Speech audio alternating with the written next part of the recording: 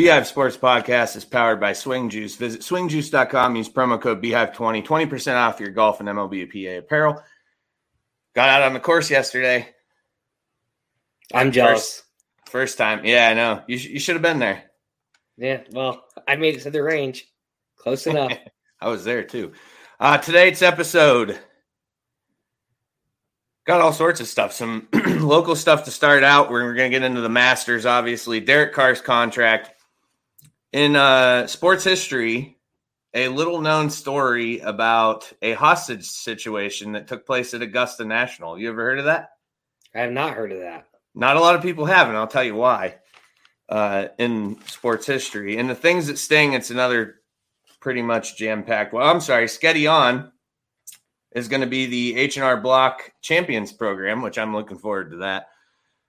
Things that sting, we have the death of Dwayne Haskins, Cam Newton, and his bad bitch rant that he went on, and a protest at the Timberwolves Clippers game last night that was kind of fucking hilarious. We'll get into that.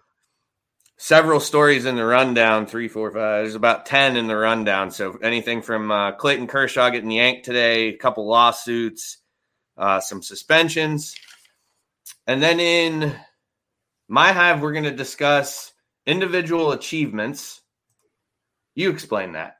Individual achievements that are overrated, or team or individual achievements that are overrated, right? Yeah, just things that happen in sports that are people gush over that are really not that big of a deal.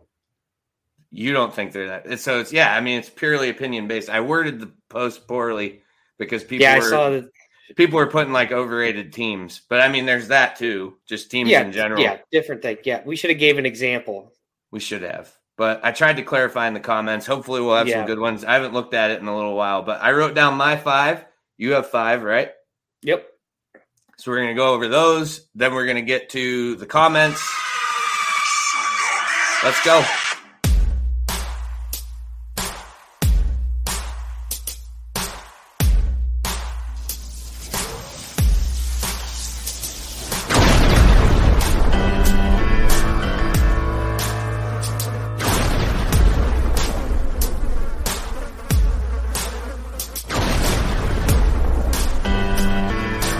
Welcome to the Beehive Sports Podcast.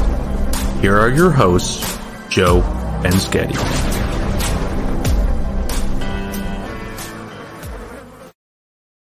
Opening buzz brought to you by Busch Light. Speaking of Busch Light, because they do sponsor the opening segment, got some giveaway stuff coming up. Talked to Paul today. We're gonna have a handful of items I'm picking up tomorrow. Also, something I haven't discussed with even you yet, but I think we should do a draft giveaway. I've been tossing some ideas around for the NFL draft. Something like predict the top 10, and we'll have them. They're not going to be in comments. I'm going to make them message them to the page so they're locked in. Predict the top 10. You get like a point for everyone you're correct, and I'm thinking like 5 points if you correctly predict a trade. Okay, yeah, I like that. Something like that. I mean, we can bounce some more ideas off each other, off the live show, but something like that we're going to do, and probably a couple like decent sized Busch Light prizes will be given away for that. Also, as of Friday, when I go pick them up, we're going to have golf towels for sale. So once I have those, I'll put a picture of them up on the page so everybody can see those. I'm excited about those. The patches, which I meant to show last week, I don't know if you guys can see that very well, but we got these patches done. They're going to be on a select number of hats that we aren't going to sell. They're going to be for giveaways because we only have, I think, 12 of them we're going to have. And but then I'm going to see how those go, and I think we might do some more. I've been talking with Swanee. He's our hat guy. We have a hat guy and a stat guy. That's it so far. No tech guy, though. No tech guy. No, that's why we were late, was because I couldn't get my camera to fucking work. Man, technology. How'd we get into this? Okay, let's get started.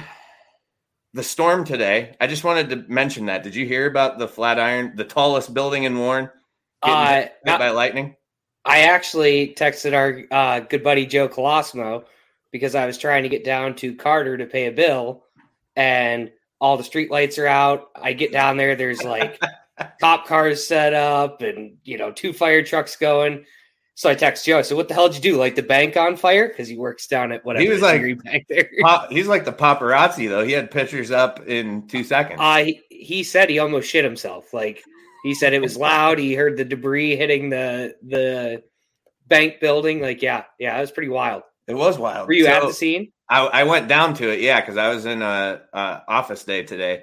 So I went down to the scene, and the van that got hit. Yeah, I saw. By the way, I'm pretty sure she started a GoFundMe. If I find that, I might share that on the podcast page because I've never seen anything like what I just saw when I looked at her. It's like a regular, like kind of like an Odyssey. I think it was something like that. Yeah. The roof was caved in a good 1.5 feet, and there was a hole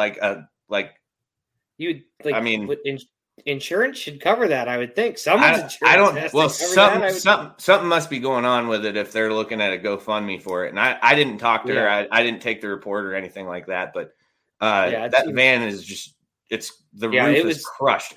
It's lucky that nobody was walking under there when that happened. Because there were some giant pieces of brick and that's what I wondered if anyone got hurt. Because no one hurt. The pictures Colosimo shared, like that one. Like, I don't know what you call it. It's not a brick because it may be multiple bricks, piece of concrete, whatever it was big. It looked like the size of a basketball. Like, right.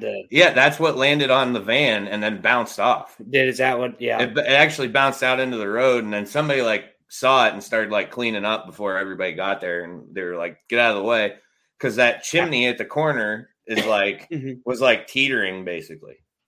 I actually felt bad because I was just listening to the storm, and I love a good storm. So I was like, yeah, fuck yeah, sweet. First nice storm. Yeah. Then drive downtown, and it's just blowing shit up.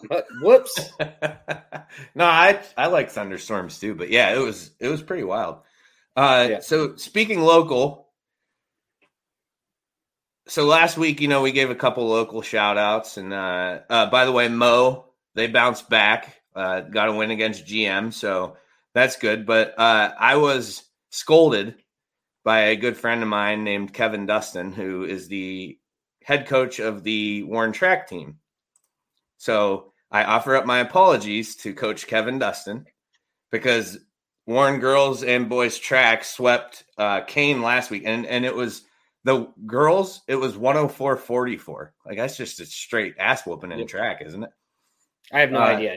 I'm pretty sure 104 to 44 doesn't sound like an ass whooping. Sounds like an ass whooping to me. Yeah, I don't know that either. But and then they swept Corey too, so they're off to a good start. Warren track. Yep. So I had to give a shout out because I failed to last week. I got yelled at by Kevin. He said, "I heard the shout outs to the coaches." I was like, "Yeah," and he's like, "I didn't get one."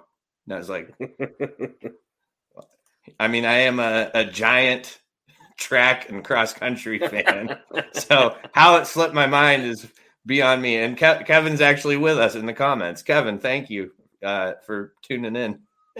I did give him a heads up that I was going to apologize on the air. So sorry, Kevin. I as soon as I get your daily local to get this app going that I have this brilliant fucking idea for, then I'll have up to minute results, and I'll be able to report on track each week.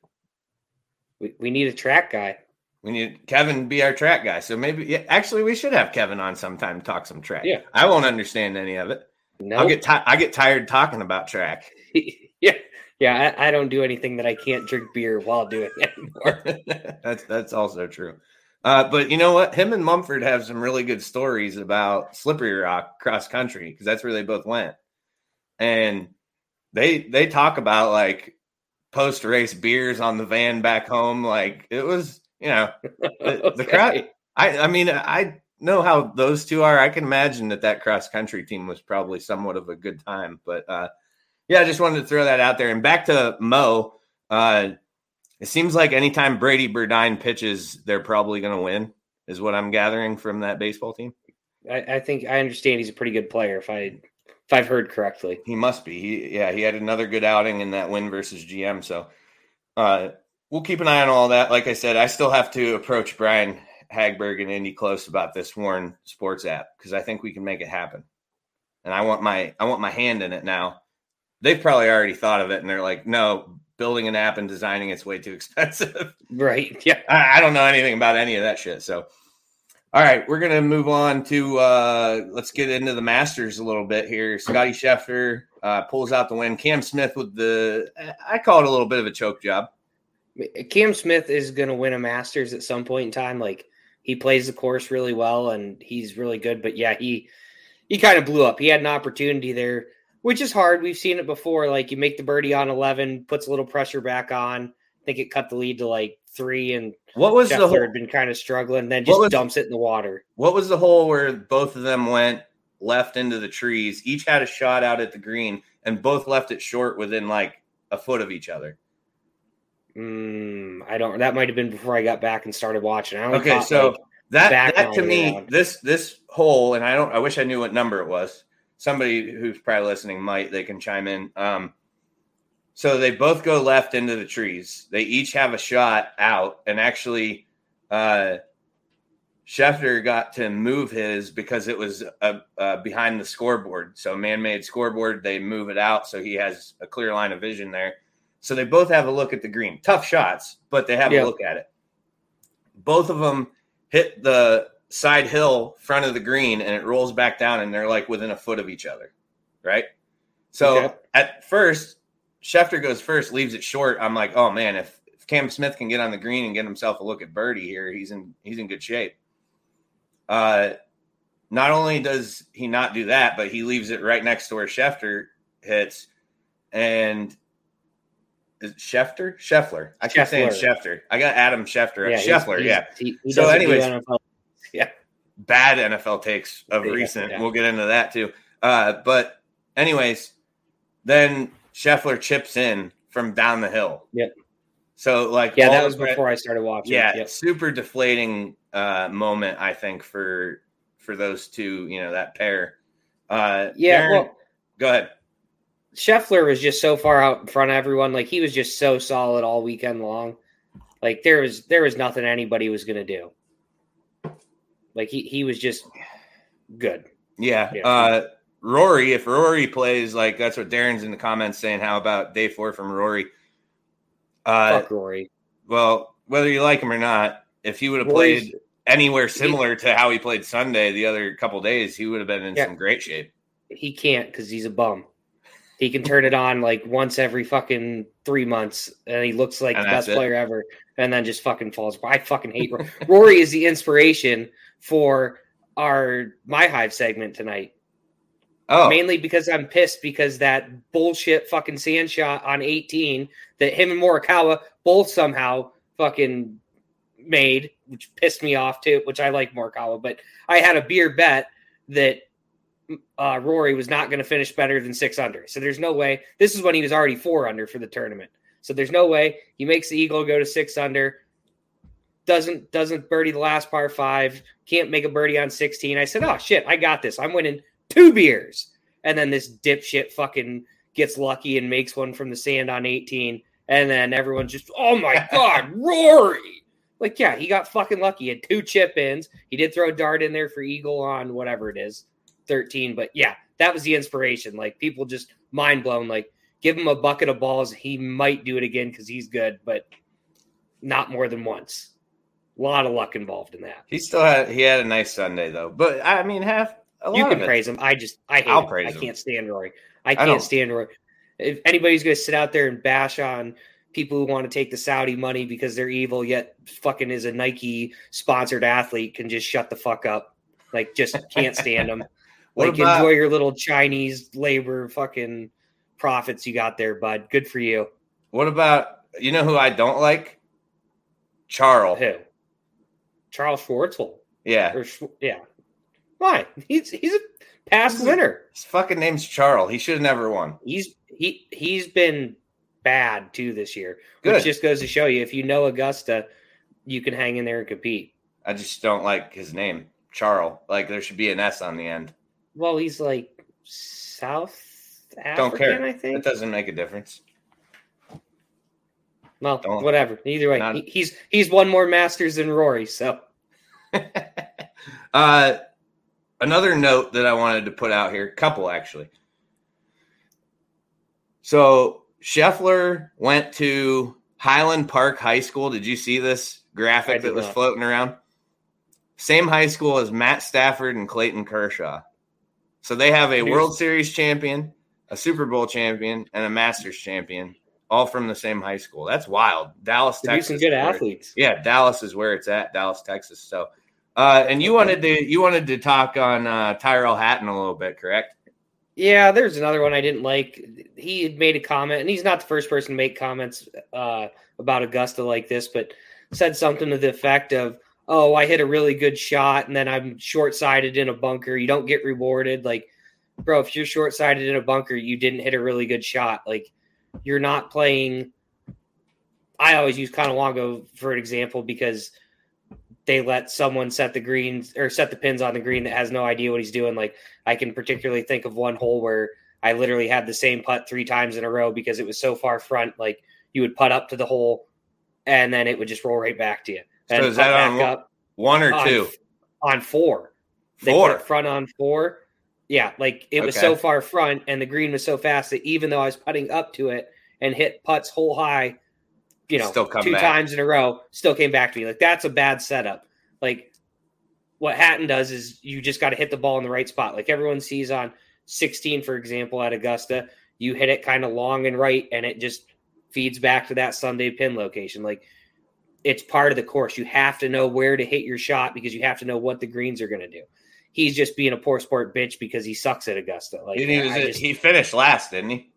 Yeah. And he's just a notorious, like, club thrower. He bitches on the course. Yeah, like, I just. All right, wait, hold on though. What do we have against throwing clubs? I just, when you're like a pro athlete, like especially a pro golfer, like I get up being upset, but like he hucks them like all the time, and he's not like he's a good golfer, but it's not like he's like fucking Tiger Woods out there. Like, bro, relax. Like, you're gonna hit some bad shots. It happens. Like, he's always got. That would be my forte if I was a pro golfer. That's the guy who chucks clubs all over the place. Yeah, I just don't like. Yeah, I don't know. I respect it. I just don't think it's a good look to call out Augusta and say it's gimmicky and like that. I agree with. Like, if you don't like the course, don't play. Can't you decline the invitation? That's just it. Decline the invitation. Exactly. You don't have to go play Augusta. You can stay home. Yeah. He's just mad because he can't figure it out. Like, that's all there is to it. Like, Augusta. That's why old Charles can play the course well, is because if you know how to play the course, you're going to be fine. Hatton can't figure it out. Charles Bryson DeChambeau, El Douchebag-O, saying, "Oh, Augusta's a par 67, doesn't even make the cut." Like, he's just like, you don't know how to play the course. Like, get over it. You can't overpower the place. Like, you have to think a little bit. And that's DeChambeau's, like, that's his forte is power golf. Yeah. And he literally said it's a par 67 for him, which means I always say after he says that, I add 5 shots onto his round and say, "Oh, geez, he was only 13 over today. Not too bad on his par 67. All right, moving on from the Masters. Last thing we have for the buzz this week, Derek Carr's contract gets extended today, 3-year extension, equating to $121.5 million. So this is one that this contract has a lot of opinions on both sides of it.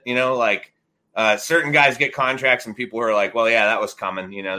Yeah. No one knew which way this was going to go, whether Carr was going to be there, whether he was their guy, whether he'd be on his second team here soon or what. But it sounds like the Raiders and Josh McDaniel are comfortable with him well enough to throw a pretty big bag of money at him. So I think this just kind of shows, like, this is where the quarterback market's going to head, because I don't think Derek Carr is a bad quarterback by any means. Like, he's top 15 in the league for sure. I don't know if he's quite top 10 without sitting down and going through lists, but he's not a top 5 quarterback. So, this is what you're going to expect to pay for, I'd say above average starter, we would call him. Like, is that what group he would be in? I would say so. So, the big thing to take away from this, though, I don't know what the guaranteed money was, but this makes, like, the Watson contract and like, the Mahomes and Allen contracts. Like, I think going down the road, we're going to look back at it and say, as much as we thought, holy shit, they like way overpaid those guys. They're never going to be able to put a team around them. Like, we might look back and say, yeah, actually the deals weren't that bad. Like when we see what Lamar Jackson ends up getting, Joe Burrow's going to get a shit ton of money. Herbert, it's going to cost money to re-sign these guys. So, it's just, that's what the market is now. Yeah, I think you're pretty spot on with that. And yeah, because if you look, it's about half of what the other guys are getting, the elites, I guess you could call them. But he did finish ranking wise. They had him ranked at 10 last year, 2021 season. So yeah, I mean, he's not, I don't think he's horrible. I think, and I mean, he's just had a very, like, to me, his career has like just been one consistent roller coaster. It's always been up and down. There's never really been a long streak of one or the other. It's consistently up and down. He's playing for the Raiders. Like, other than Darren Waller, who's a tight end, like, who's his best offensive weapon? Right, Josh Jacobs. Slot receiver, Hunter Renfrow. Or Renfrow. Yeah, Renfrow's good. And now he has Devontae. So yeah, now he has. So that's what I'm saying. Like, the guy's never really had a premier wide receiver talent there. Like, we'll see what happens. So we think this year could be awfully telling. Yeah.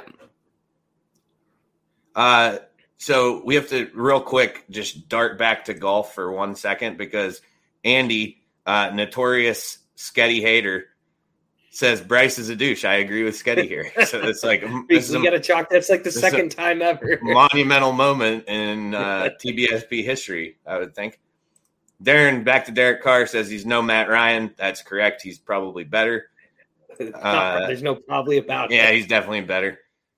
And, dude needs a season where he doesn't lose half his team and his coach. I think this year will be pretty, like I said, it'll be pretty telling about where he's at because now he has the weapons, any type of excuse, whether it be from media or fan, whoever, is kind of gone now. So it's really, just a matter of how it plays out the rest of the way. And McDaniel, I'd be more worried about McDaniel calling it quits before the season starts, like he did to the Colts a couple years ago. I'm actually going back. To the Patriots. Yeah, I'm just going to be an OC again. Yep. All right. I think that's all we got for the opening buzz. Opening buzz brought to you by Busch Light. Get your latte aluminums available wherever you buy your beer. We're going to take a quick break. We will be back with This Week in Sports History. Whenever you crack open a Busch Light, the mountain starts singing. It's cold and it's smooth and it's waiting for you. What is going on? Hit it, Giant Kenny G. It's so smooth. It's for the mountains of Busch Light beer. Hi, this is Brian Hagberg, and I wanted to take a moment and tell you about our new website, yourdailylocal.com. Your Daily Local is your new home for news, sports, and events in Warren County and beyond. Our goal is to cover the people, places, events, and happenings that matter to you in a variety of ways, including writing, video, and audio. And the best part? All of our content is available for free. Head to yourdailylocal.com to get the news you need when you need it.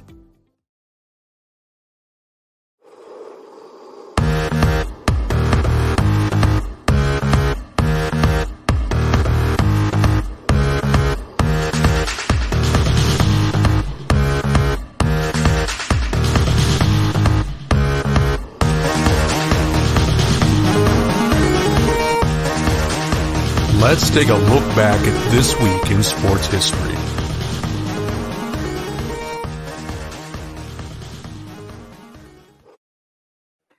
This Week in Sports History brought to you by yourdailylocal.com. Visit yourdailylocal.com for the news you need when you need it.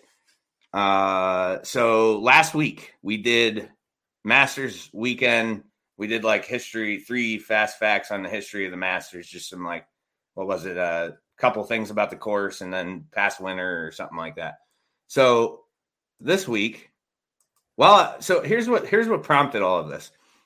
I'm watching the Masters, and I never really looked into the course or know a lot about the course. I know it's one of the greatest in the world, they say. Most beautiful landscape, difficulty, all that kind of thing.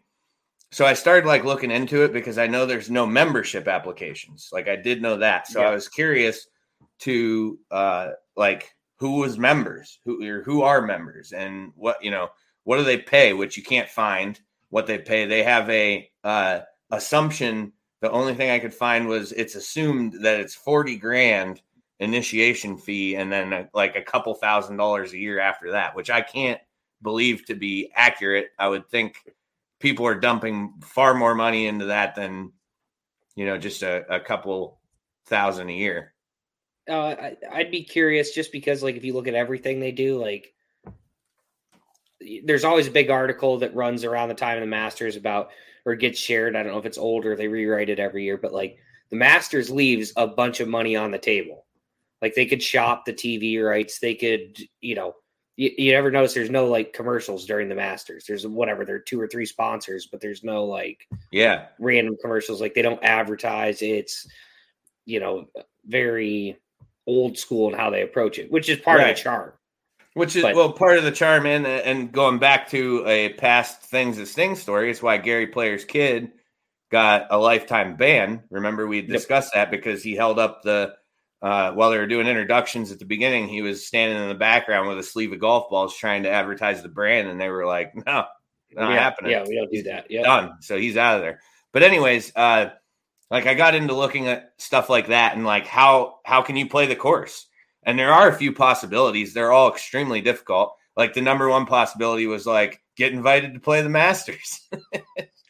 No problem. The other thing is if you're a member at Augusta Country Club, they could, if they have a threesome that needs a 4-ball, they sometimes, if they don't have anybody, they'll call down there, see if there's anybody hanging around that wants to complete the 4-ball, and they'll invite them up.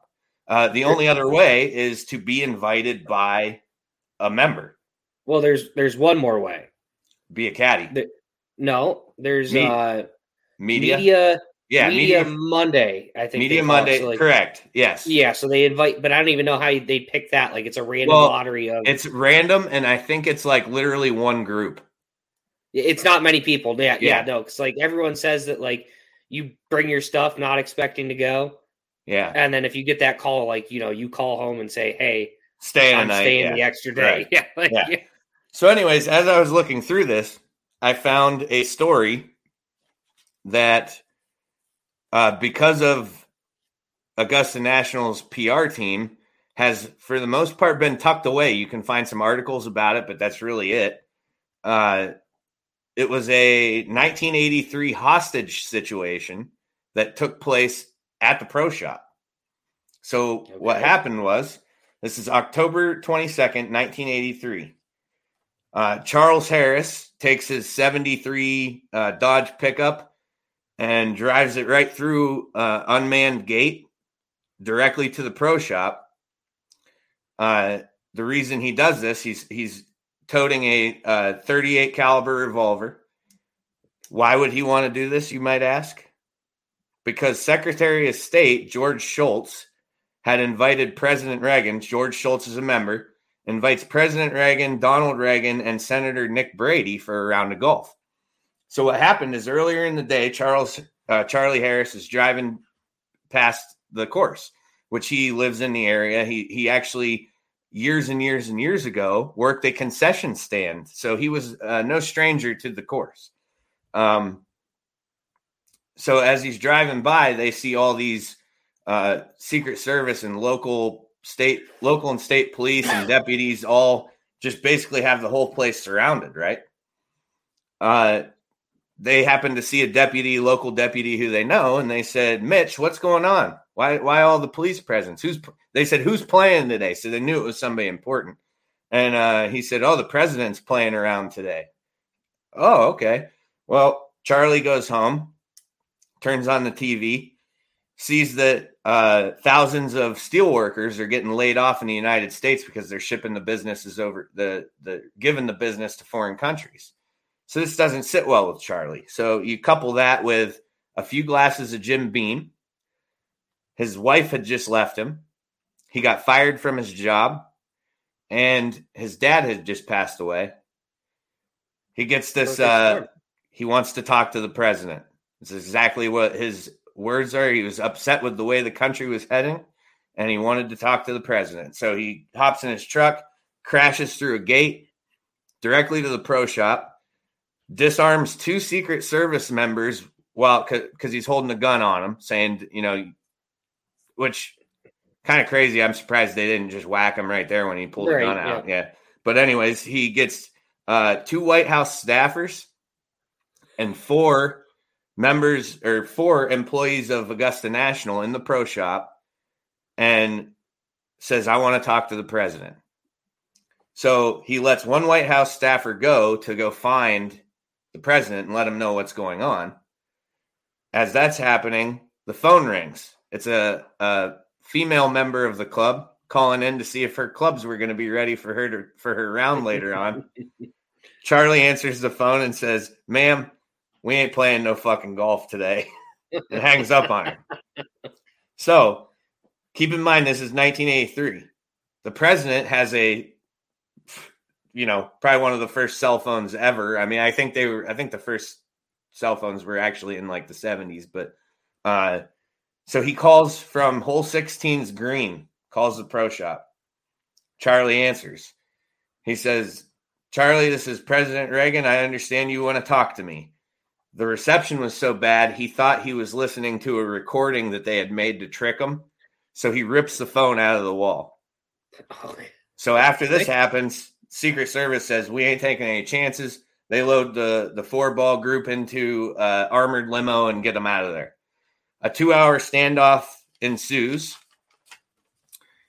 at which time all of the people he had held hostage either were let go or escaped.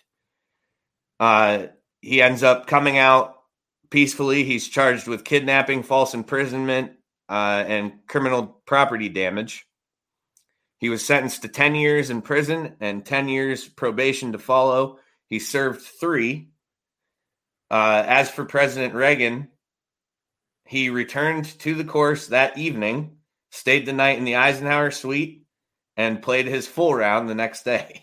Isn't that a wild story, though? I had no idea about that. Never heard of that either, and I just found it in my research about the course. I was just looking to see what what was happening with that, and that's what came up. So I thought it was pretty interesting and a good time to share it since we, just had the Masters this past weekend. Plus, I'm still working on that list that we made last week.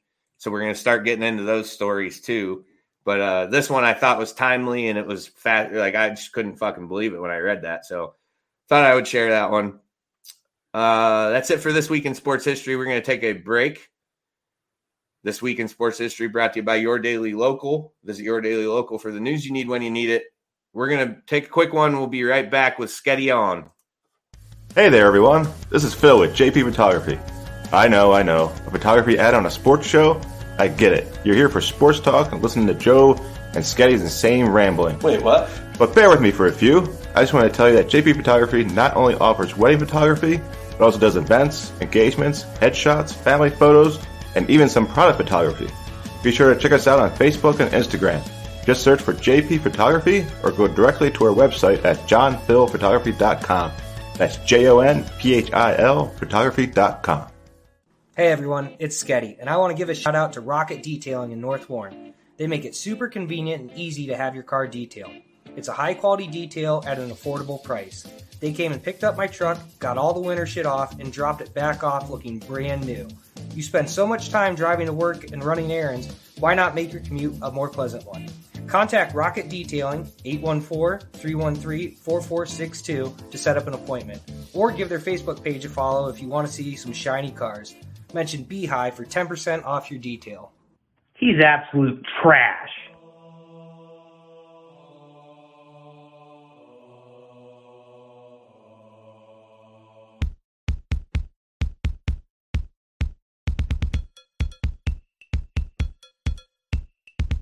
Sketty on. Let's have a listen to what Sketty's on this week. 0% chance that works.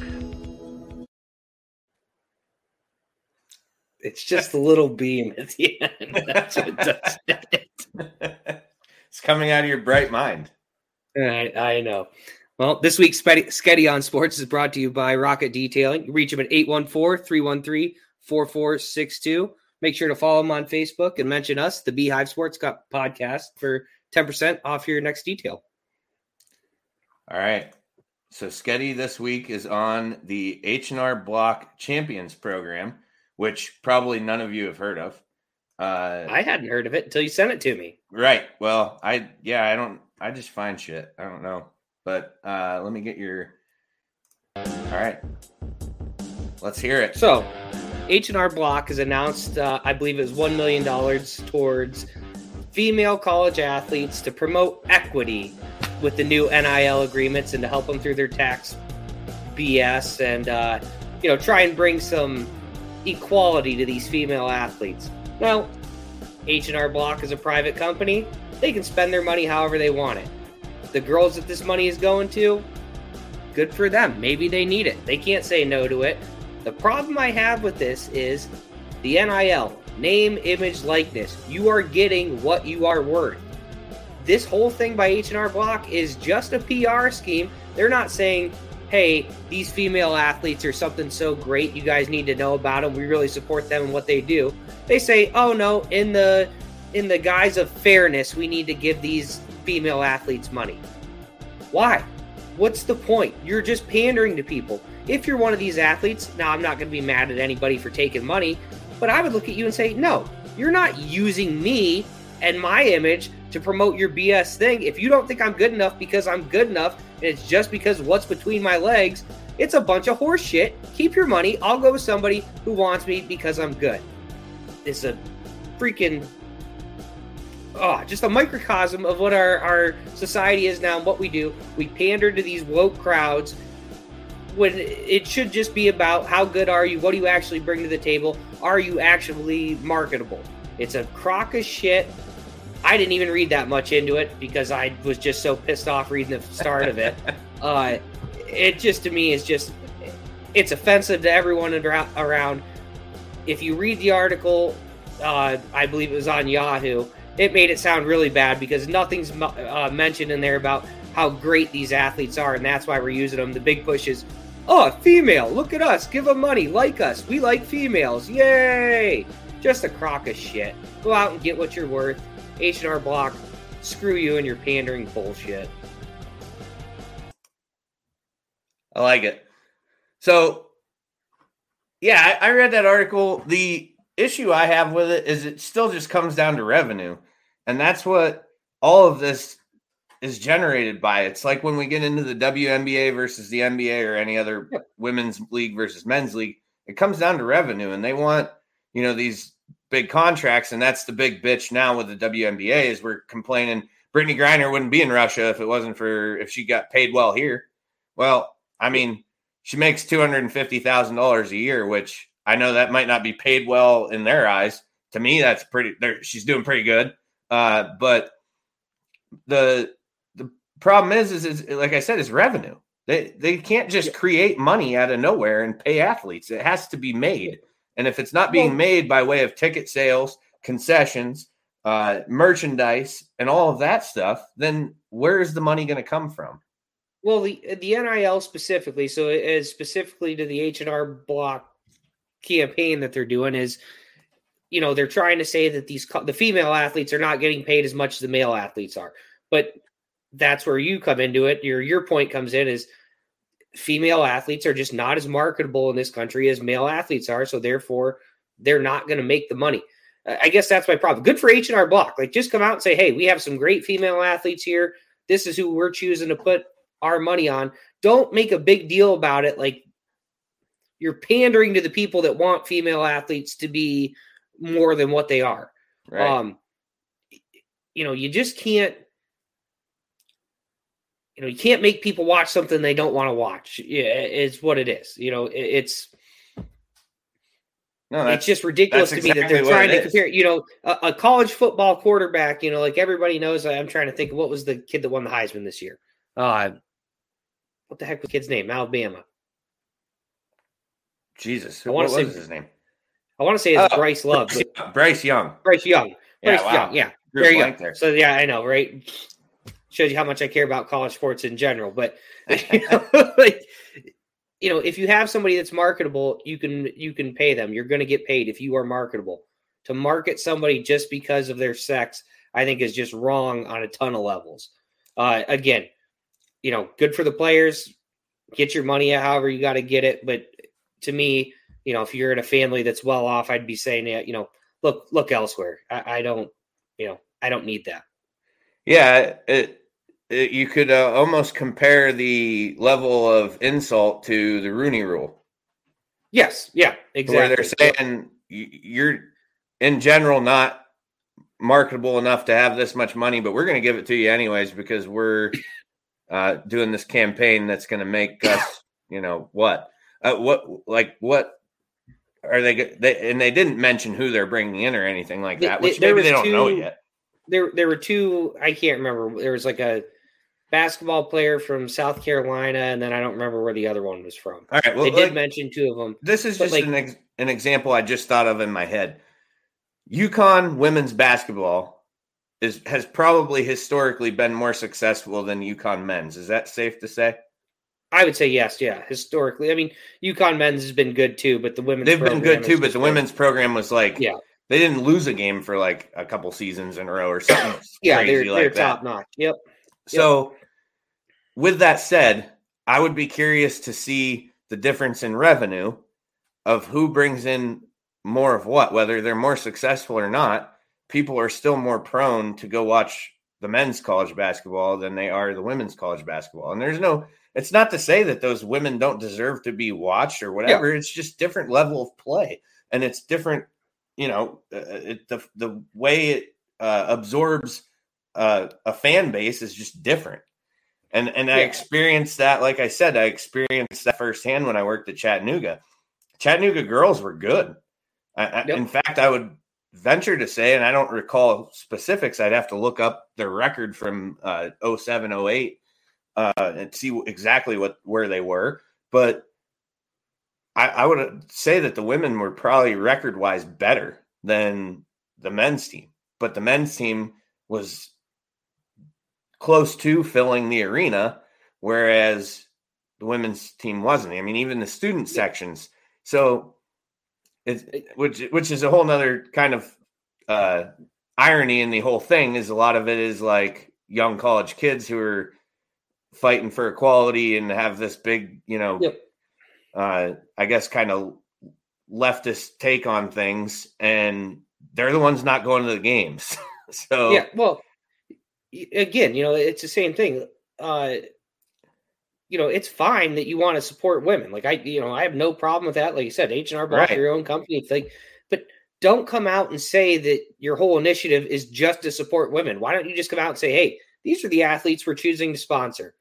So what if they all happen to be female? Like I don't recall like Nike coming out and saying, yeah, we really want to support male athletes, so we're giving a bunch of money to Tiger Woods and LeBron James.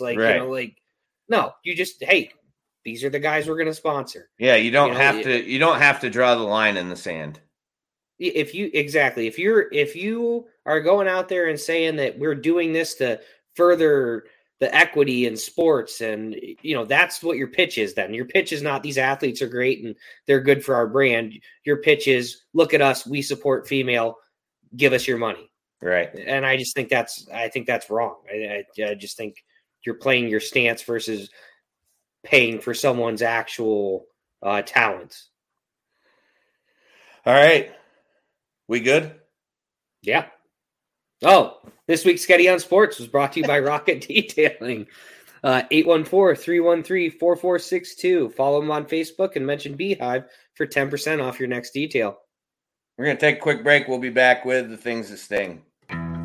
Jones Pest Control, your hometown pest control company servicing residential and commercial properties in Warren and surrounding areas since 2015. Sean and his crew will work tirelessly to keep your home or business free of insects to rodents and everything in between. contact Jones Pest Control at 814-230-9548 and set up an appointment today. And remember, ants, spiders, bees, or mice, don't think twice.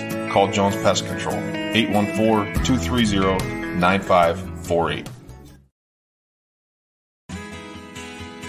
Checkout means sales and services with 2 locations on Warren's East Side. Their garage at 800 Lexington Avenue not only services cars sold by Means, but has knowledgeable staff and modern state-of-the-art equipment waiting to serve their hometown of Warren. Whatever you need, including alignments, tires, brakes, yearly or enhanced PA inspections, oil changes, and much more. Make your appointment today at 814-723-7191, extension 2.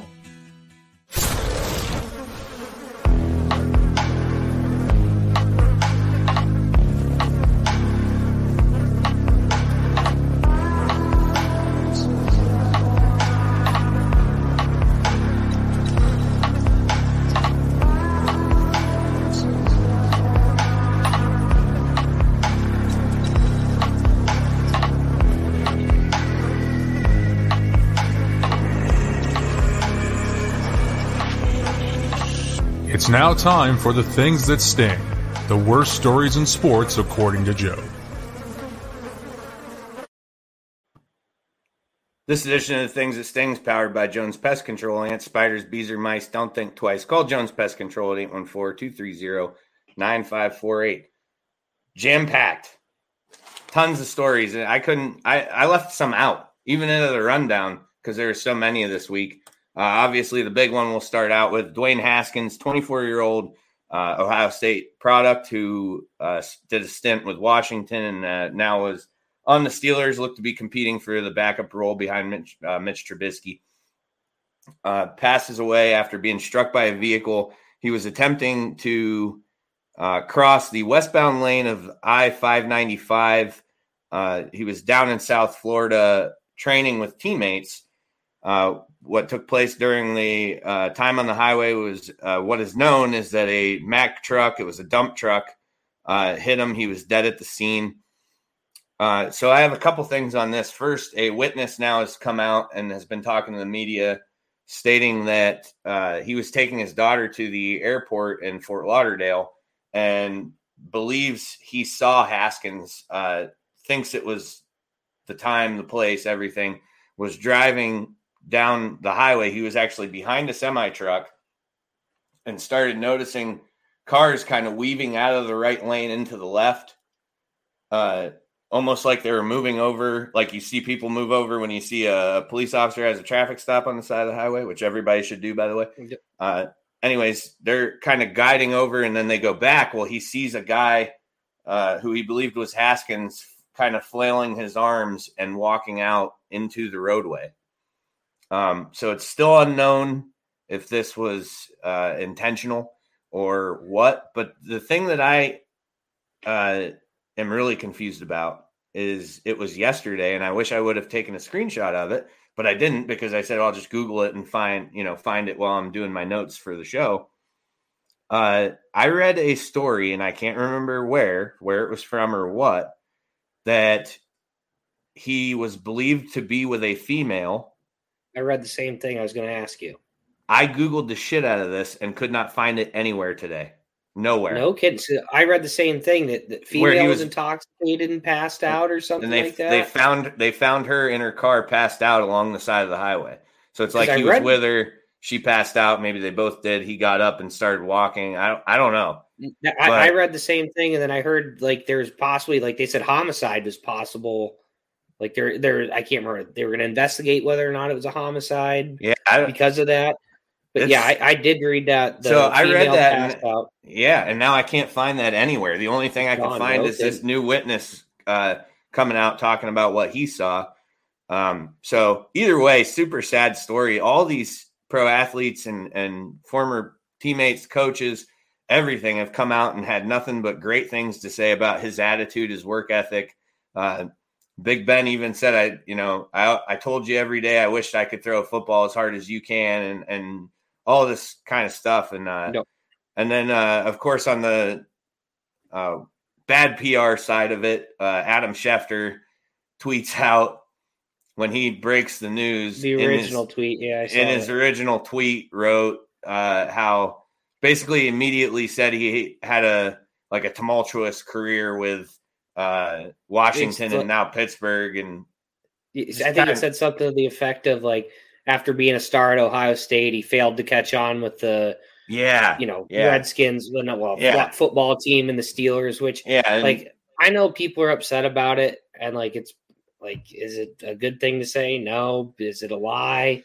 No, it's not a lie. No, definitely not. But it was people just. It rubbed people wrong because it was like his opening remark about it. If that's something, you discuss the incident, and then later on when you're discussing the career of Dwayne Haskins, that comes up, fine. So I think it was like one of those too soon kind of moments where people were actually like, because usually when there's a too soon joke, people are like too soon, and it's always like, that was funny. But in this case, people and even professional football players were responding to him. He's since apologized to everybody under the sun. So, but anyways, he changed the tweet too. Yeah. So Dwayne was going to be 25 May 3rd. So that's a really sad story. My least favorite probably to talk about when we get on Sting. I like it when people get in trouble. Makes it easier for me. Speaking of trouble, Cam Newton. Shocker. Makes an appearance on the $1 Million Worth of Game podcast and basically speaks out on what he believes women should act like based on how his mother acted during his upbringing. There's 3 quotes. I made Devin write them because they're long and I write slower than she does. And actually, in looking at her writing, I might just make her do all my notes from now on because I can read her stuff better than I can read my own. I've seen your writing and can confirm that it's tough to read. It's tough to read. As long as you couldn't even read it today. Yeah, there's been times. Even read it. It does happen. I just think quicker than my hand can go, I think is what it is. So anyways, back to Cam Newton. Quote, a bad bitch is a person who's just, girl, I'm a bad bitch. I'm doing this. I'm doing that. I look the part, but I don't act the part. Newton clarified, there's a lot of women who are bad bitches. And I say bitches in a way not to degrade women, but just to go off the aesthetic of what they deem is a boss chick, he continued. Now, a woman for me is handling your own, but knowing how to cater to a man's needs, right? And I think a lot of times when you get that aesthetic of I'm a boss bitch, I'm this, I'm that. No, baby, but you can't cook. You don't know when to be quiet. You don't know how to allow a man to lead, Newton said. So these comments, so I immediately flashed back to 2017 press conference where it just still drives me bananas. But his press conference following a game, a female reporter is discussing Devin Funchess and the routes he was running. And Newton's response was a chuckle, to which she even kind of was like, what's funny? And this is in a post-game press conference, packed with media, going to be televised on their local stations, on local radios, all over the place. And he says, it's just funny to me, listening to a female talk about routes. And that went just whatever. Nobody gave a fuck. But now we are at incident number 2 where he's putting his 2 cents out there. Meanwhile, and I'm not calling this joke my own because 1,000 people made it. If you looked at any comment thread regarding this, it was all about the same joke. But it's true. The guy who dresses like an old woman is explaining to people how women should act. Is that I was thinking, isn't Cam Newton a vegan now? Isn't that why he's just so god awful at football? He went straight vegetarian. So he's basically telling female, go make me a sandwich. But what's he gonna say? Just lettuce, no meat on that, honey. Avocado. No tofu. Yeah, give me avocado, please. Avocado toast now. Come on, man. Yeah, whatever. Yeah. So is he in the roster? Why is he in sports? Is it Him and Colin Kaepernick, they maybe running routes together. What are they doing? I think I saw that he was like visiting with somebody, but I can't remember, or talking to, I don't know. I can't remember, but he said he's looking for his best opportunity to start and win, which isn't going to happen anywhere. So well, maybe Arena League's got a spot open. Yeah, he's going to need something, but this is definitely some bad PR heading his way, and this is actually being covered, unlike his comments, to that reporter in 2017, which kind of was just everybody shrugged off like, meh, whatever. Now he says it, and it's got a lot of traction. If you Google it, there's every outlet ever has made stories. There's Travis Kelce's wife, girlfriend, whatever she may be. She went after him pretty hard. There's quite a few people who are like, just shut the fuck up, Cam. Shut up. Yep. And so, last one in our top 3 before the rundown, the Sticky Bandit. What? No, that's the Wet Bandits. No, they're the Sticky Bandits in Home Alone 2. Oh yeah, because you're right. Yep. Okay. Yeah. Yep. Remember he shoves his hand. Yeah. He shoves his hand in the fucking Salvation Army bucket. Yeah. Yep. Yeah, the Wet Bandits was number 1. Though. That was 1. Yeah. Okay, so late in the second quarter of the LA Clippers Timberwolves game played in Minnesota, a woman sprayed the free throw area, I guess, but closer to the baseline, sprays it with adhesive stick and shoves her wrists and hands down into it. Security came. She refused to lift her wrists. At this point, it was like unknown why she did this. She sprayed the floor, sticks her hands down, wouldn't move. Security says, get the fuck out. She says no. They finally get her to go peacefully. She removes her wrists from the adhesive stick. They get her out of there. They clean the floor. Only took a few minutes for all of this to transpire. Following the incident, a global grassroots network of animal rights activists called Direct Action Everywhere released a statement and claimed responsibility for the protest in response to an alleged animal rights issue at Timberwolves owner Glenn Taylor's egg farm. So they're saying that he is brutally murdering chickens or something. So in response, they have some lady glue herself to the paint. Okay. Makes sense. I just it makes me want to eat more eggs because it's such a fucking dumb response to the way that they handle, I don't know. The activist groups can go overboard. Obviously, this wasn't like a violent thing. It only disrupted the game for, they said, 3 to 5 minutes between getting her out of there. No charges filed, but according to, I don't know if it was security. I think it was the police in Minnesota. They said that no charges have been filed. However, she was escorted off the property, which carries a 1-year ban. So she cannot go to any more Wolves games or at that, or she can't go to that arena for any reason for 1 year. Something tells me that she was there for just that reason anyway, so it doesn't matter. She doesn't give a fuck. She can't go back. Who cares? But still ridiculous nonetheless. All right, we're on to the rundown.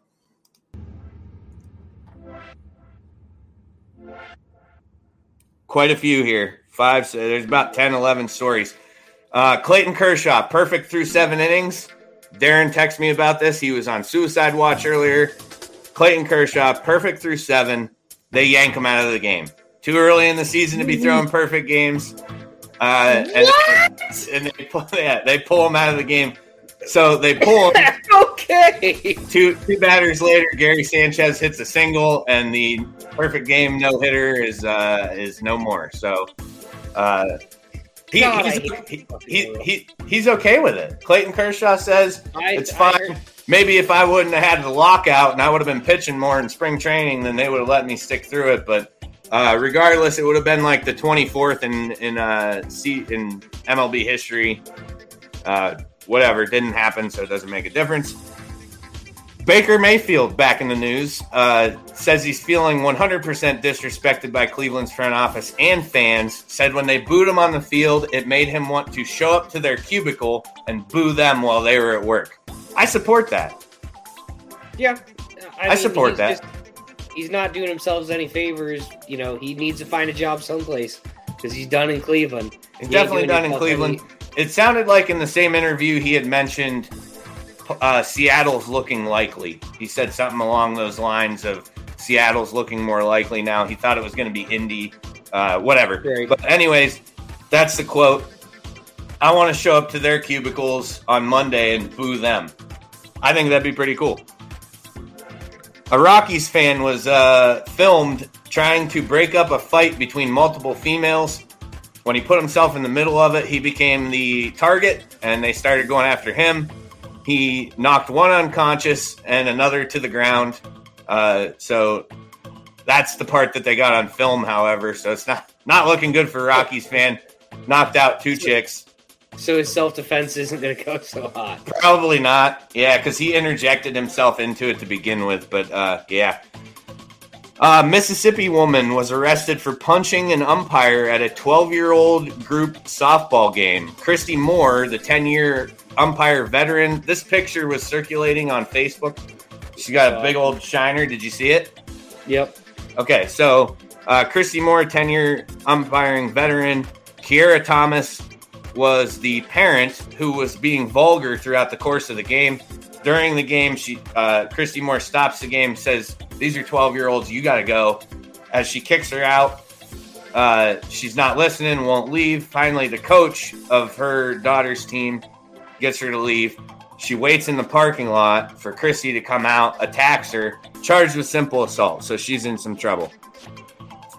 LSU transfer quarterback as of March 6th, Jaden Daniels. A video emerges of when his team finds out he's transferring. They go and just pick his locker clean, trash his locker before he even got his shit out of it. So Jaden takes the high road. Kudos to him, because in his interview he says, I'm doing this for me, for my career. I wish them nothing but the best. Didn't say a bad word about him, even though they just literally trashed his locker because he was leaving the team. Shitty move on Arizona State's part. Cubs manager David Ross and pitcher Keegan Thomas are suspended for intentionally plunking Andrew McCutchen. John Boy Media does a fantastic video of this. You guys should look it up. He breaks down the entire thing and actually has McCutchen's lip reading down. You can tell this is exactly what McCutchen's saying. So basically, there's some players being hit back and forth. McCutchen figured he was probably going to be a target. You could almost tell when he got into the batter's box. First pitch right down the middle for a strike. So, of course, McCutchen, all right, yeah, they aren't throwing at me. This is comfortable at bat. So he settles in. Next one comes inside, misses him. Second one comes inside, almost hits him. He gets out of the way. Then he's back on high alert. He knows he's about to get plunked. You can see he's smiling. He knows it's coming. Next one comes in and hits him. He drops the bat, basically looks at the pitcher and says, "There you go. It only took you 4 pitches, but you finally fucking hit me. Good job, buddy. Good job." And as he's walking down, the bench is clear. Hayward comes in, whipping his glove. People are arguing. And you can see McCutchen say, "I don't care if you're going to hit me. I'm cool with it, but do it on the first pitch. Don't lure me into an at-bat. Just hit me and get it over with." And basically he's telling the pitcher, "You're trash. 4 pitches it took you to hit me. Congratulations, buddy." So, fuck that Keegan Thompson, my opinion. But Andrew McCutchen, I've always liked him. And I thought it was badass because he's old school still, kind of in the old school times. And he's if you're going to hit me. I don't care. Yep. Go ahead. Let's just fucking do it. Just get it over with. Don't lure me into the at-bat. So, fuck Keegan Thompson. David Ross suspended because you could totally tell after he was ejected. Him and Keegan Thompson are talking in the dugout, and you can tell it was 100% planned. They knew exactly what they were doing. So, whatever. Former Oregon offensive lineman, who's in my great note-taking name I didn't write down. Fantastic job, Joe. Suing the NCAA for $100 million. The suit was originally filed in 2019 for $11 million. He's now bumped it up to $100 million because of the Inflation? workouts. The workout. Well, that could definitely. But the reason he's filing the lawsuit is because of the workouts that they were putting the Oregon players through, and he was saying it wasn't right. They didn't provide water. It was 6 a.m. 4 consecutive days, 60 to 90 minutes. The strength and conditioning coach who's listed in the lawsuit, the Oregon strength and conditioning coach, apparently didn't have some certification he was supposed to have. So it sounds like high school was probably pretty easy. He was good. Probably got by some practices. Makes it to the, a little bit higher level. Things got a little tough on him. And because I didn't even read anything about injury or anything like that. Yeah. He's just mad about the practices. So it sounds like suing him for getting him in shape? Yeah, apparently. Damn you. Yeah. Thanks for making me healthy.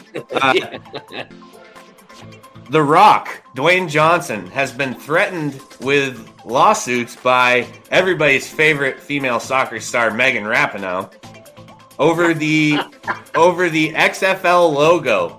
So The Rock buys XFL from Vince McMahon, rebrands it, and apparently the X looks too much like that of Together XR, which is a company lifting up female athletes co-owned by Sue Bird and Megan Rapinoe.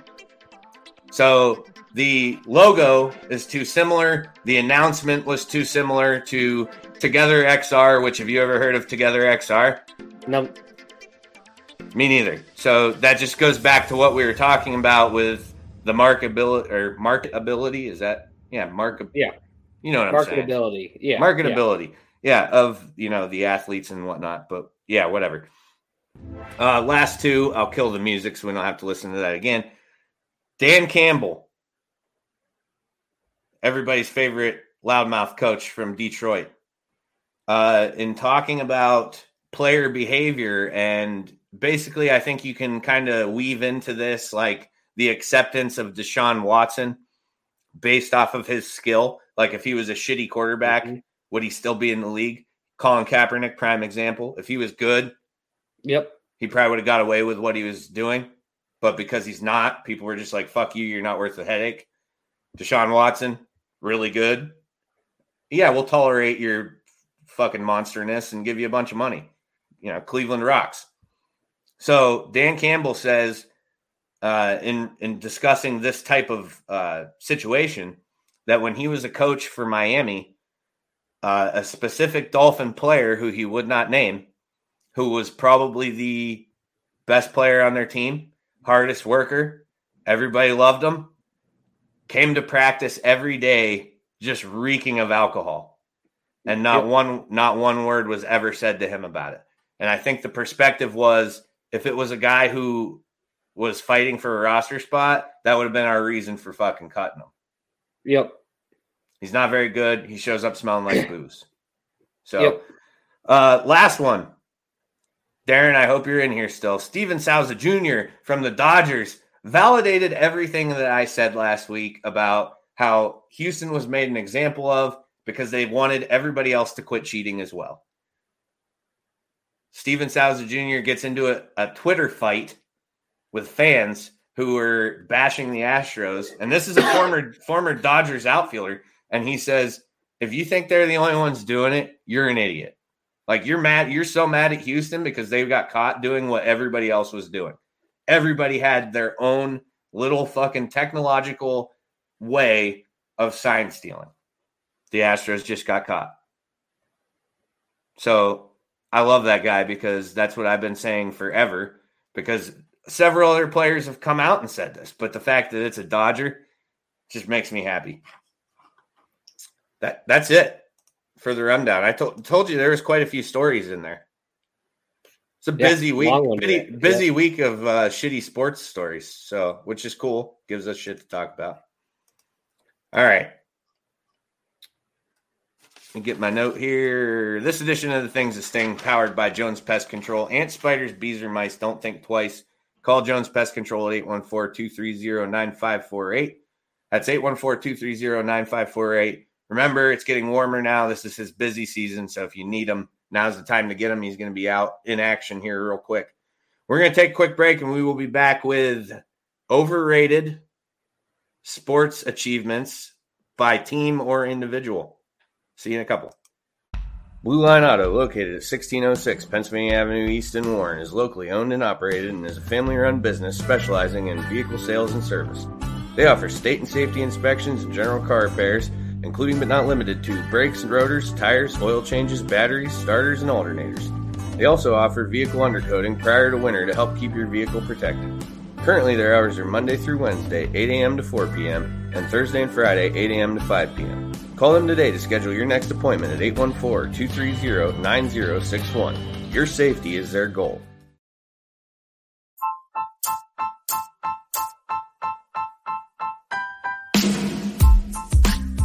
Hi, this is Ryan Klein, the host of the new pop culture podcast, Me, Myself, and Rye. You can find me on Spotify, iTunes, Apple Podcasts, Google Podcasts, and several other platforms. Special guests, breakaway shows, bonus episodes, cold beers, and a whole lot more. So what are you guys and gals waiting for? Subscribe now to the Me, Myself, and Rye podcast on Spotify or wherever it is that you get your shows and start listening today.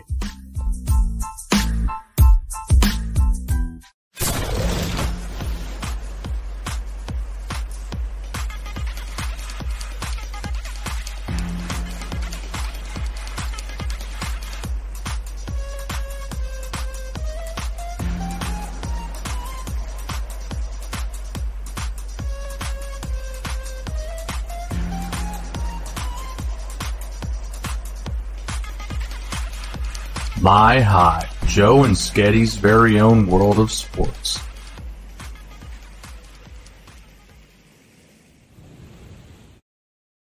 My Hive is brought to you by Blue Line Auto. For all your automotive needs, call Blue Line Auto at 814-230-9061 or stop in at 1606 Pennsylvania Avenue East in Warren. All right, Sketty, this was your idea this week. The overrated sports achievements by individual or team. And I like this one. I feel like my list. So we decided we'd each make a list of 5.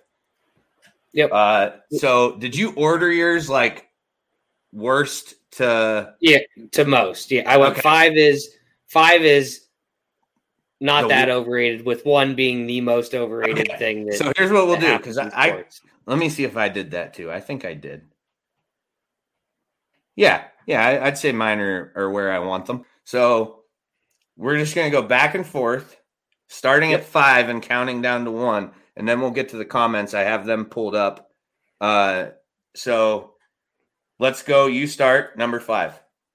Number 5, I think the dunk, or dunking in general, is one of the most overrated sports things. Now just hear me out.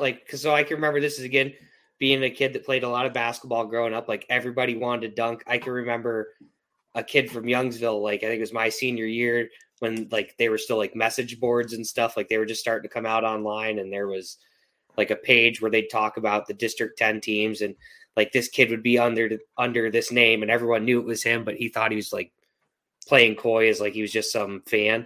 But he'd be like, "Oh, Youngsville has 3 kids that can dunk," and I'm like, "No, you have no kids that can dunk. You have 3 kids that if they're wide open in the gym, they can maybe kind of put one down." It was just a big thing growing up. Turns out a dunk is worth 2 points, no matter what. If you're LeBron James running down the middle, it's worth 2 points. Now, I put it at 5 because there are some momentum changing dunks that can happen within the course of a basketball game. But it's 2 points. Other than the little bit of momentum factor, okay, yeah, it's cool to watch someone get jammed on, but how impressive is it when you got a 6'11" super athlete just throwing down on somebody? Cool. Go get me a 7.5 foot hoop and I'll make it look like that too. I just think it's just an overrated 2 point.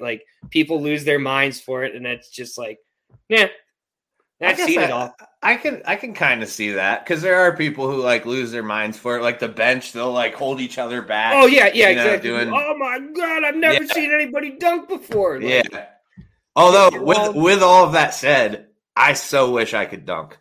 Oh, yeah. I mean, it'd be a sweet thing to do. Like, this is kind of the point of the list. Like, it'd be sweet to do, but it's really, really overrated. Like, okay. No, I feel like if you could do it, like, you would just be like, yeah, I can do it. All right. I'm good with that. So, my number 5, being part of any tie, whether it be football, soccer, any sport, being part of a tie, to me, is it? Whether if you're a pro athlete, I'm talking at the pro level. Yeah, but I'm saying, like, is it overrated because does anybody want to be part of a tie? I don't know. Is anybody proud that they tied? Like, you're talking tying the game? They're like, proud enough that they haven't removed it from being a possibility. Yeah, I mean, that's possible. I think that there should be a winner and loser to everything. I don't think there should be any ties. Yeah. Right. So, yeah, I see what you're saying, but that was my point is, like, they haven't got rid of it. They think it's good enough. Like, I'm not on board with that. I think ties are fucking stupid. Yeah. There should always be a winner. I agree. Yeah. I think we're at an age where that should be the case. Yeah. All right. Number 4. Number 4, I have NFL MVP. Vastly overrated achievement. Now, MVPs, you can use if you're comparing, say, Tom Brady and Peyton Manning, because you're comparing quarterback to quarterback. I didn't look this up. I think I told you if stat guy Darren was here, he would know.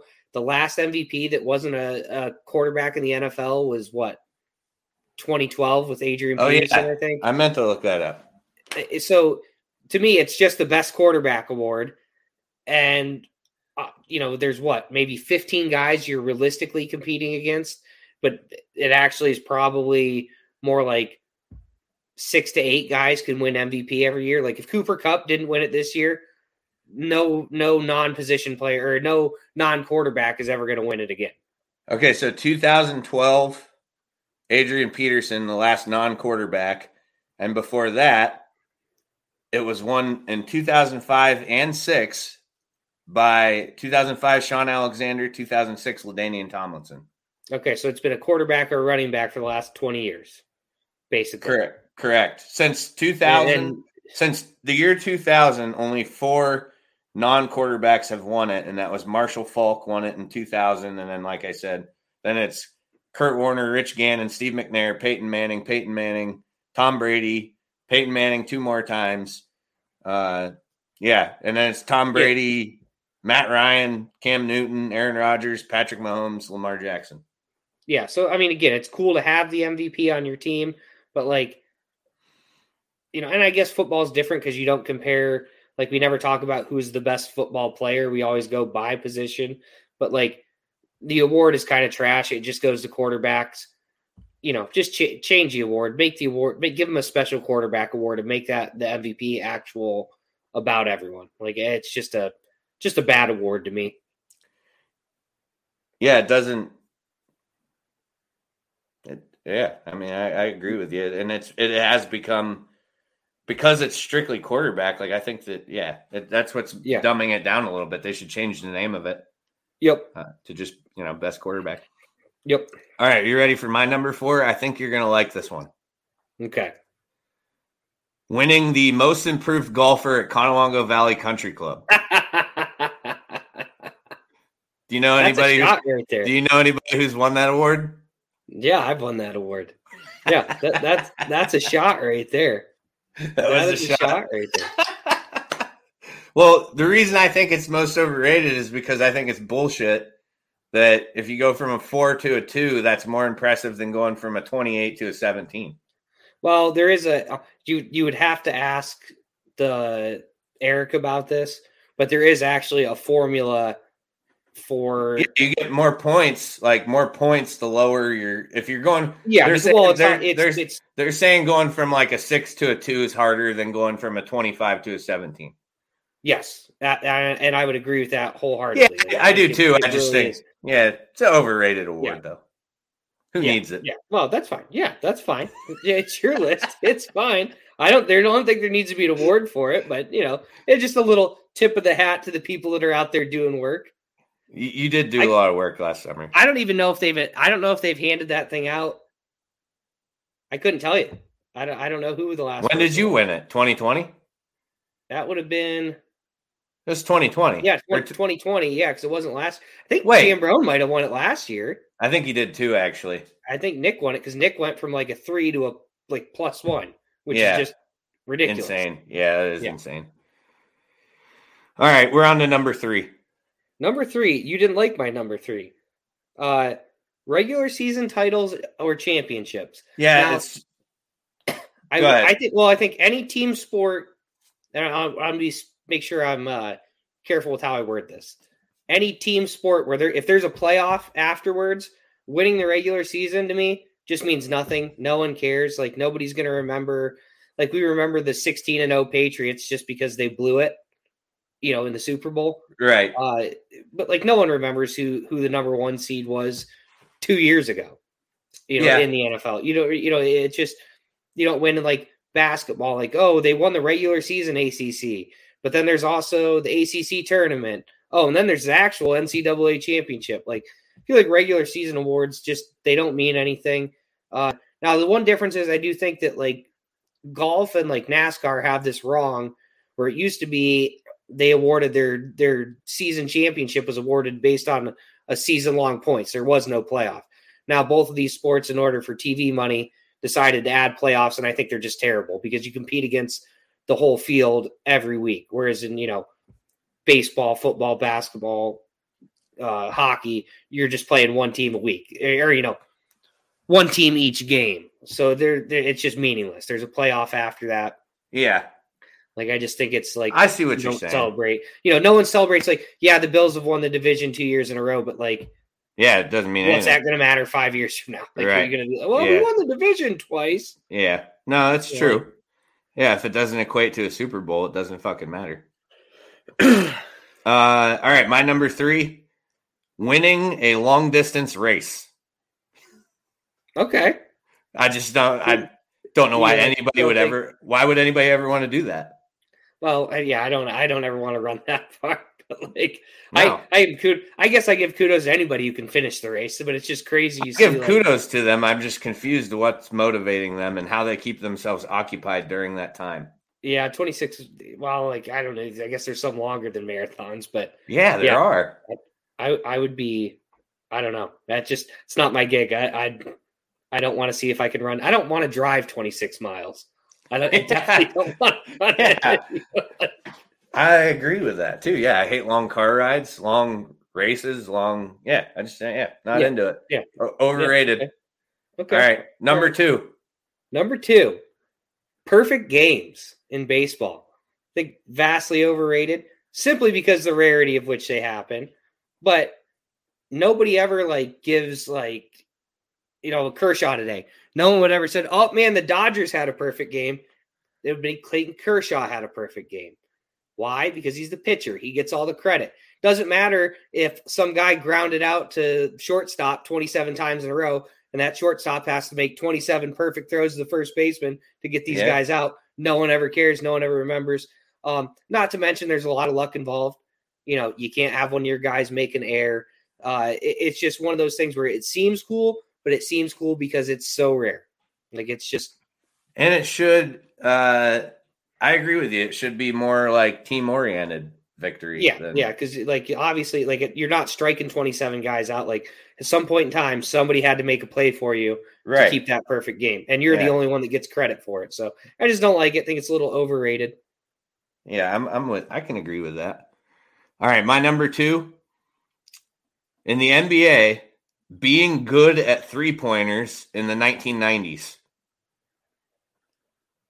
Okay, explain. Nobody gave a shit. Nobody shot him. Nobody cared. Well, now that's fair. I mean, back in the 90s, they're pushing the ball down low. There wasn't as many kickouts. Now you have guys who will drive past the 3-point line, dribble back 3 steps, and shoot themselves. They're running back to the 3-point line to shoot. I get what you're. I'm picking up what you're putting down now. You weren't appreciated back then. No, fuck no, you weren't. Yeah. It was. No one really cared that you could. I guess that's not really overrated, is it? I fucked my list up, I guess that's kind of underrated, underappreciated. Underappreciated, yeah. Reggie Miller. Yes, yeah. Yeah. Reggie Miller. Like, I guess Ray Allen was kind of like in the middle ground there, but Yeah, I think I did this wrong. That's okay. Yeah, that was a little goofy, but yeah, okay, you're good. You're good. We got it. We're picking up what you're trying to say. I wrote this list at 7:52. Yeah, it's good. Yeah. Good planning. Yeah. So, all right, number one. I already know you're number one, but I'm excited to hear it anyway. Okay, number one. The most overrated thing to happen to anybody, anywhere in sports is the hole-in-one in golf. By far, hands down, without a question, everyone wants one. I would love to have one. I think they're super cool. I've witnessed like 5 of them, and it's an exciting moment. But when you really break it down, what is a hole-in-one? An extreme amount of luck. Like, you're not a PGA player. Like, anybody can do this. Some like podunk idiots just out there slapping a hybrid out there, dribbles 3 times, goes up, runs in the hole. Hole in one, I'm buying drinks for everybody. You frame the ball, you put it up on your wall for what? Probably a junk shot that you got lucky with.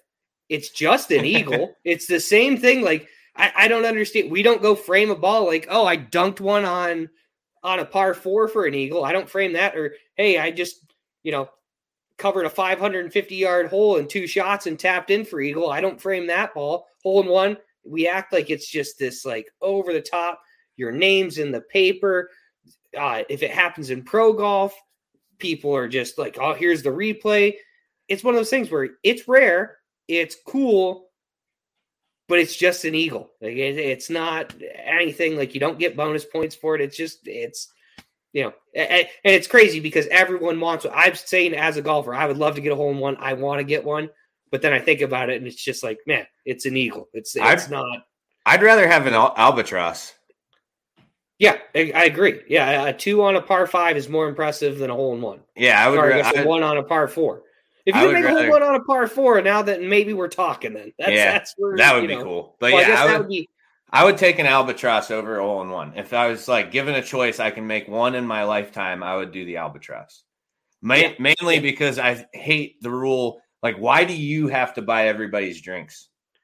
Well, everyone has always like said that that's the goofy thing, like, which you're supposed to be. You're happy. It's a rare thing. Like, it's, Yeah, I get that part, but it just doesn't. Well, and like, here's my point. Why should I buy you a drink for making a fucking eagle? I ain't buying you a drink if you make an eagle on 9. I'm not buying you a drink if you make an eagle on 7. Well, you buy me a drink because you're happy. But like, most golf clubs do put down a certain amount too, right? Like Conowongo does. I think there's $100 insurance at the club. Yeah. So yeah. Like, if you're in men's golf, they cover your first $100 in drinks. Yeah. Which pretty cool.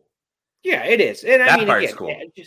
It's something that everybody's excited, everybody wants, but like, when you really think about it, it's like, why? It's an eagle. I don't understand it. What is so cool about it? It's literally no different than if you make a 2 on a 4. You're still hitting an iron more than likely. Well, like, so without mentioning names, and actually I would mention his name, but I don't remember it. But there's one of the guys who got a hole in one, younger guy, got a hole in one at Conowongo last year. Okay. And I played against him in Scramble League. Okay. And it's one of those shots that you're talking about. Like, it was on 7, I think, and he hit like a line drive. Mm-hmm. Not a good, not what anybody would want their ball to do off of a tee on a par 3, but it just rolled perfectly and made its way up there. Like, it was so bad it's good, like one of those shots. And that was like the hole in one that I was at the club when his $100 was being used. And I was just really like, that guy got one? And they're like, yeah. And I was like, I just played him like 2 weeks ago in Scramble League, and he's trash. Yep. Like, yeah. It's like, I don't know. It's just one of those things where now I think I've witnessed in my life, I think I'm at like 4 or 5 holes in ones I've witnessed. And I would say one of them was actually a good shot, like at the pin, 2 hops, zips back into the hole. I've seen 3 of them on 11 alone at the country club, like up at the top of the hill, which that's the worst place to see a hole in one because you can't actually see the ball go in. Yeah. But like, I've been with one guy who hit one and it kind of landed like it's like curling left, like drawing left, lands and kind of kicks back to the right somehow. And we're like, oh, that might be pretty close. And we get up there and you can't find it. So like this guy hit it short of the green. It just happened to kick right, kick forward in the hole. Joe Nelson, I was with him when he got his first hole in one last year, and he hits like an 8-iron, and the pin was kind of in that middle tier.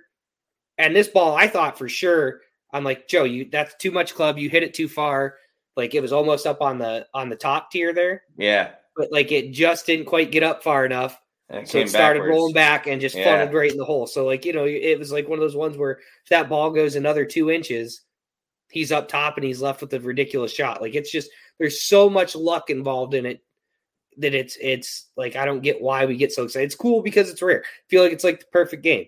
It's just one of those things. It's so rare that you get overhyped about it. And then when you really think about it, it's like, wait, it's an eagle. Like, I wish, knowing that we were going to discuss this, I wish I would have put or got that. Do you still have the picture of that ball you hit that almost dunked it? Yeah. On number 7? Because I was with you, remember? Yep. That was dunked it. The closest I've definitely ever seen to a hole in one. Because it was literally a half inch to the right. It's dunking in. Probably would have popped out. Yeah, oh yeah, it was. If it would have sailed in like unless that, unless it rattled the flag like perfectly and stayed down in. But oh yeah, I probably would have got. Do you still have that picture?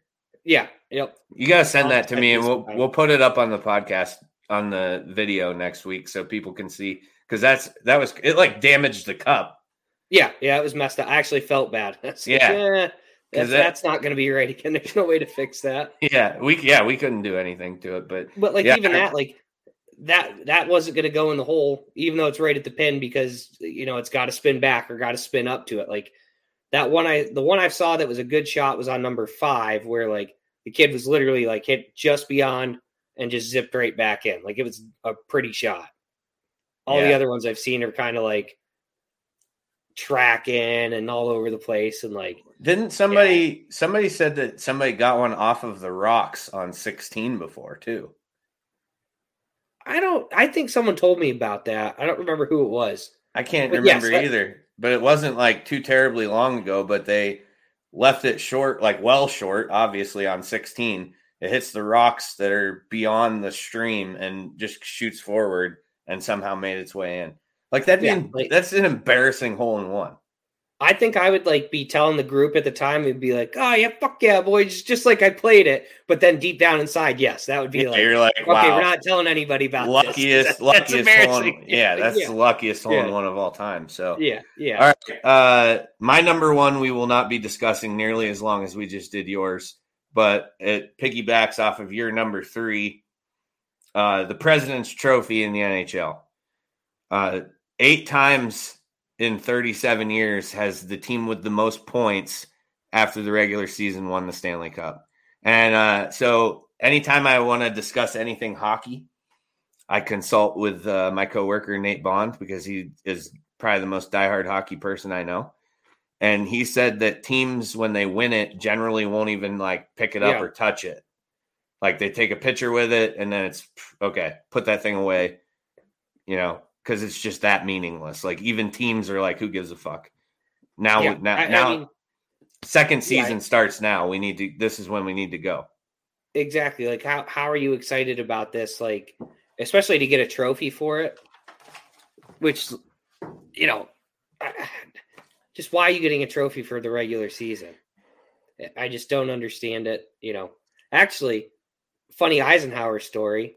So the last year of the TCAC, we are undefeated going into the final game of the regular season. And like Eisenhower's on like 63 straight games we've won in the TCAC. So after this game, the TCAC is no more. So we have a chance to go out 64 games, haven't lost in whatever that is. 5-6 years. Yeah. We blow it at home against Cranberry, I believe it was. And there is not, they made us put medals around our neck and cut nets down because we won the regular season or won the TCAC. There is not a more miserable championship picture anywhere in existence. If you could find one of these pictures of us in that, everybody looks. Do you have it like in a yearbook somewhere? I'd have to look to see if I can find it. You got to find that. It literally looks like everyone's dog got ran over. They're like, yeah, here's your plaque and stuff. We're all just like, just get us the fuck out of here. Like, let us shower. Like, that's embarrassing. Everyone's embarrassed. Let's go. I need to see these pictures. Oh yeah. Also, I need you to send me like a high school, like your solo high school basketball picture too. Do you have one of them? You want to see me that was about 70 pounds ago, I think. I want to see it. I'll see if I can dig one up.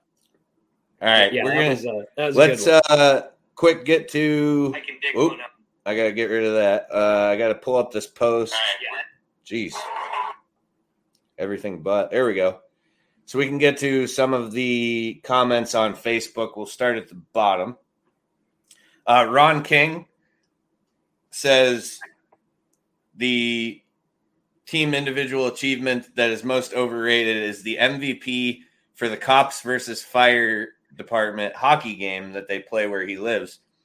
My belief is that he's a firefighter, so he thinks it's overrated because a cop always wins it. When I read the comment, I almost asked, "Did you get snubbed? Like, are you upset?" We'll have to get with Ron and figure out where he's at with that. So, Tim Zaffino says the Heisman Trophy in the last 10 years. Heisman Trophy in the last 10 years. It used to be the best player. Now it's the best player or QB on the best team. Yeah, and they haven't necessarily been translating to great NFL players.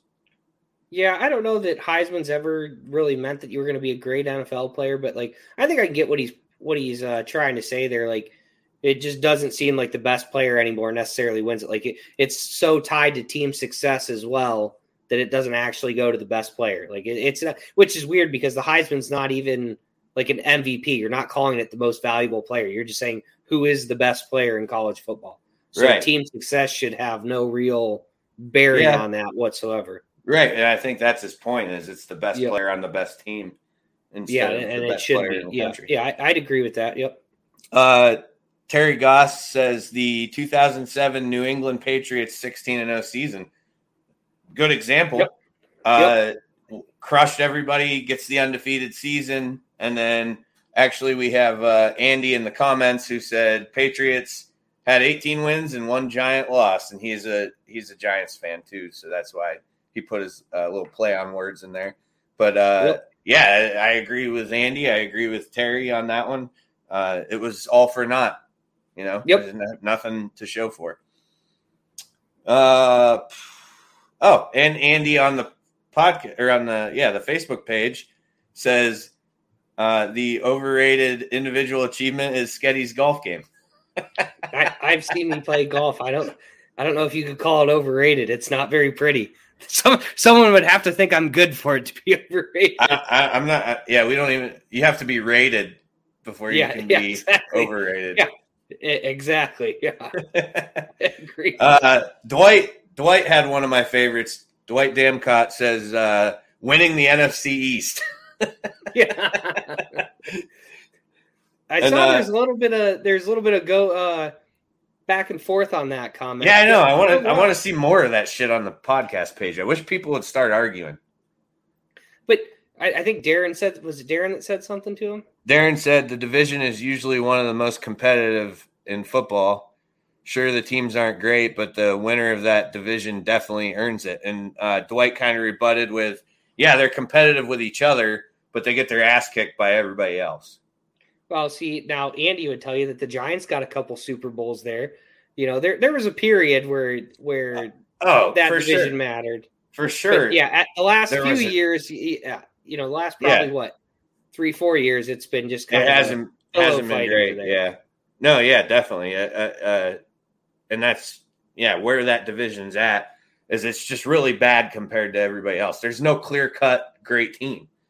Like there's no, even like Buffalo's been in the, winning the AFC East the last 2 years until this past season where New England kind of they made the playoffs. But if you go back to 2020, like winning that division was not difficult for them. They went 6-0 They went 5-1 in it this year, and the only reason I think they lost at New England was the windstorm game where it was like even Josh Allen couldn't cut the wind with a football, who, one of the strongest arms in the league. But but the difference, what I'm saying, and my point is even in that, the AFC East is a bad division, but Buffalo is a good team. Yeah. Whereas in the NFC East, it's just a bad division. There wasn't one team couldn't run away with that division. The Cowboys are the best offensive team in the league, bud. Everyone told me. Everyone told me. Michael Irvin just said the other day that Dak Prescott's the closest thing to Tom Brady in the league. I sent that to you, and you told me there's no way that's real. And I said, Michael Irvin did a lot of drugs. I'm pretty sure that could be a real thing that he said. That conversation did happen, yeah. And he did say it. He did. I told you, guy. Yeah. Drugs are a hell of a drug, I guess. Yeah. Drugs are a hell of a drug? Yeah. I don't know. I don't know what all he's on. He's got to be on. I think he's a cocaine guy back in the 90s. I don't know. Maybe. Yeah, well, I don't know. He must be using something harder than cocaine. I don't know what's harder than cocaine. But yeah, if he thinks Dak Prescott's Tom Brady, he's on some good shit. That is true. He's on some good shit. All right, real quick shout out to the sponsors. Swing Juice. We have, I have to remember them all. Busch Light. We're doing pretty good with sponsors. I just got to remember. So, Swing Juice, Busch Light, Your Daily Local, Jones Pest Control, Rocket Detailing, JP Photography, Mean Sales and Service, Me, Myself, and Ride Podcast, and Blue Line Auto. Did I get them all? I think so. I think I did too. So announcement time next week. We have to let everybody know. I'll put something up on the page too eventually to start reminding everybody. We are shifting to, this was just a rarity for this week because tomorrow night's opening men's night for golf. Throughout summer and until football season gets here, I would think roughly till football season gets here, 8 p.m. Mondays is going to be showtime. We're trying to do a little bit later because if we want viewers and people interacting in the comments, we are fully aware that you're not going to be inside at 6 p.m. on a weeknight if it's nice out. People are going to be out doing their outdoor shit, golf leagues, softball, all that good stuff. So, which is coming. It's right around the corner. So we're just going to start this coming Monday, 8 p.m. showtime. Each week, that's what we're going to be doing throughout summer. So that's where you'll be able to catch us live. Golf towels will be out for sale probably this weekend, if not Monday. I'm going to pick them up on Friday. So we have PIF Sports Podcast, microfiber golf towels. I think we're going to sell them at $10 a piece. And then we got some giveaway coming out, which Sketty and I are going to discuss and figure out the rules for that, how we're going to do it. It's going to be involving the NFL draft. And it's going to have some pretty top-notch Busch Light items involved in it. I'm not sure exactly what yet. I got to pick everything up tomorrow or Friday also. I'm picking that stuff up. So I'll know what we have and what we're going to give out. Darren, your prize pack's on the way.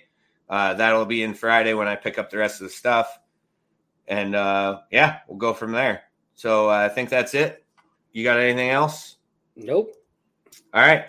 Till next time, take care. Be safe. Monday, 8 p.m. next week. We'll see you then.